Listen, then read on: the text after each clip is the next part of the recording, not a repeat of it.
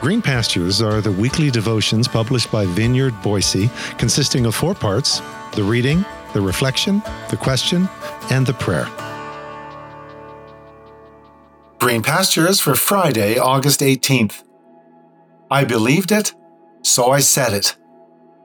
Today's scripture reading is found in 2 Chronicles 20, verses 18 through 21, from the Message translation, which reads, Then Jehoshaphat knelt down, bowing with his face to the ground. All Judah and Jerusalem did the same, worshiping God. The Levites, both Kohathites and Korahites, stood to their feet to praise God, the God of Israel. They praised at the top of their lungs.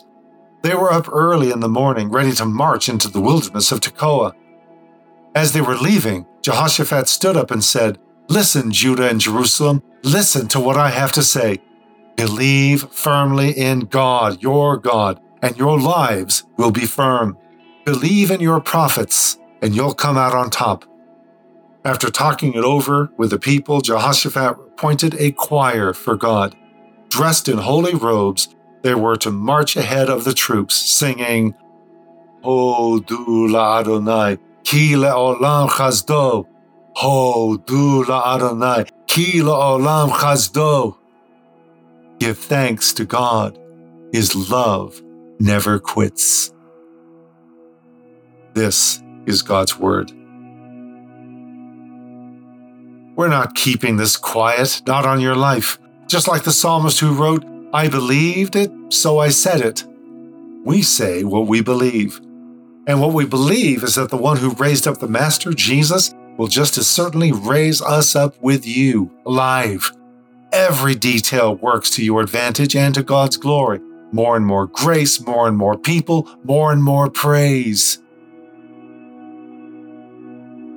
The intersection of story and Chronicles and letter in Corinthians continues, this time from 2 Corinthians 4, verses 13 through 15. I'm telling you, I'm not having to thumb through 2 Corinthians to find something, anything that intersects with this Chronicles story. The intersecting words just keep tumbling out. Yes, there is a mention of troops in this story, but the only weapon wielded is praise. We should really be letting this sink in just a bit. Household realities, ecclesiastical realities, societal realities, political realities.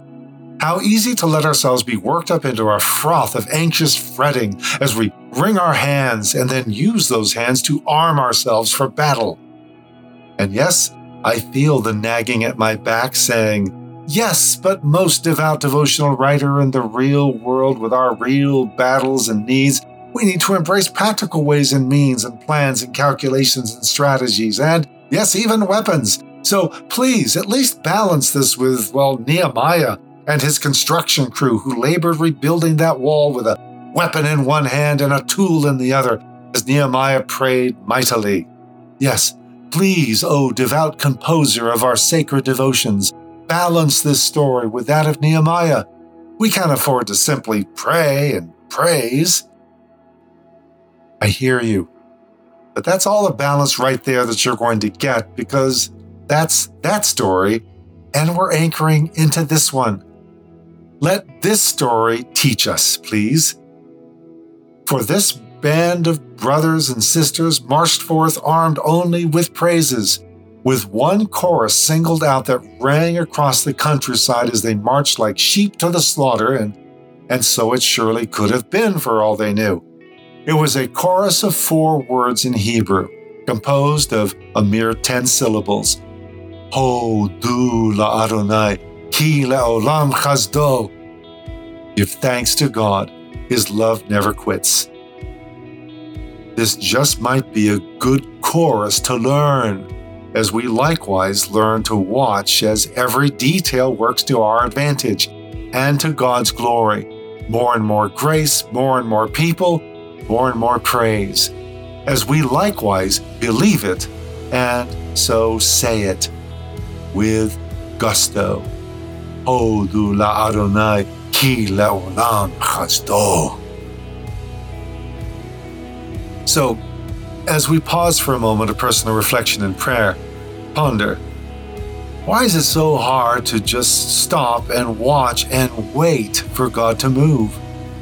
In what specific life situation are you needing to release that urge to do just one more thing, and then another, and another? Lord, remind me today that life may not be a picnic, but it remains now and always an unceasing parade of your goodness, your faithfulness, your unfailing love. Lead me this day from place to place, from peril to peril, in that one glorious perpetual victory parade. And everywhere I go this day, let people breathe in the exquisite fragrance of Christ in me, the hope of glory. As I sing, O du la Adonai, ki le'olam chasdo. Give thanks to God. His love never quits. Through your mercies.